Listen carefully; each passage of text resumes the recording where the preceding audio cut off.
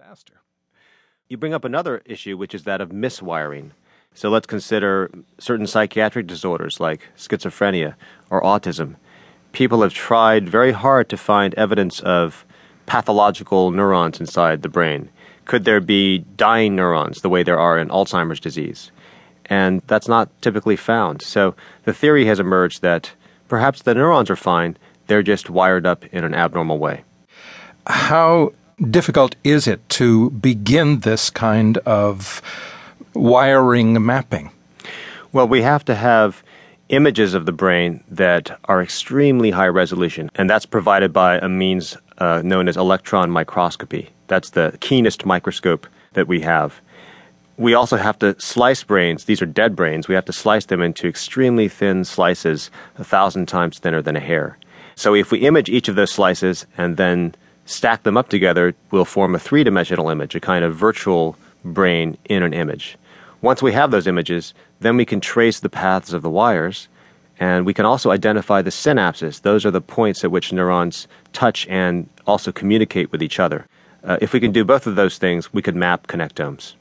Well, I guess that brings us to the real question of all this. Why are you doing this?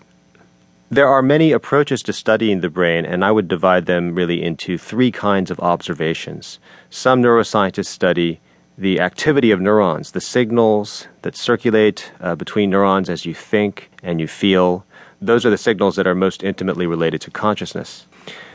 Then there are scientists like me who study the connections between neurons. And then finally, there are scientists who study the genes that control the processes inside neurons. We have to have all three of these to understand the brain. Now, why do I find connections so interesting? Well, experiences are able to change your connectome. They're not fixed in your adult life. So the metaphor of the wiring diagram is a little misleading because an electronic device is not subject to changes in its wiring typically. But your wiring, your connections can actually change. The example would be, again, the stereo system. You're always going to connect left and right speakers to left and right outlets.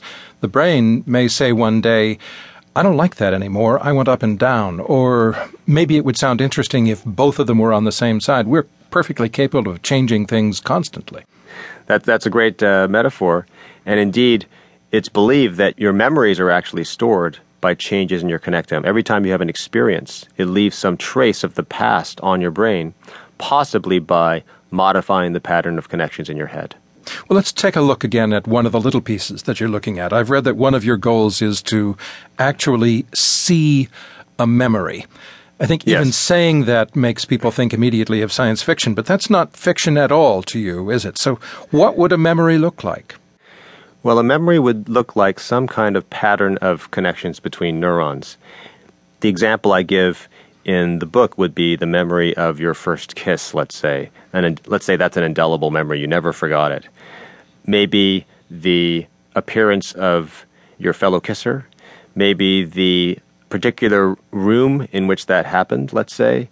The music that was playing. Let's assume that all of those stimuli are represented in your brain by the activity of different sets of neurons. Now, one of the basic principles in neuroscience is that when neurons are activated together, the connections between them strengthen. So the neurons that are signaling the presence of your beloved, the neurons that are signaling the music that's playing, and so on, they become linked together by connections. There's empirical evidence for that. And even after the experience is over, those strong connections can remain inside your brain and store the trace of the memory. Now, how does it get recalled? Well, suppose you hear the music playing one day, the same music that happened during your first kiss. That activates a particular set of neurons, but those neurons are connected to all the other neurons that were involved in that experience. And they can awaken the other neurons to activity too. So that's the theory. This all, as basic science, sounds extraordinarily exciting.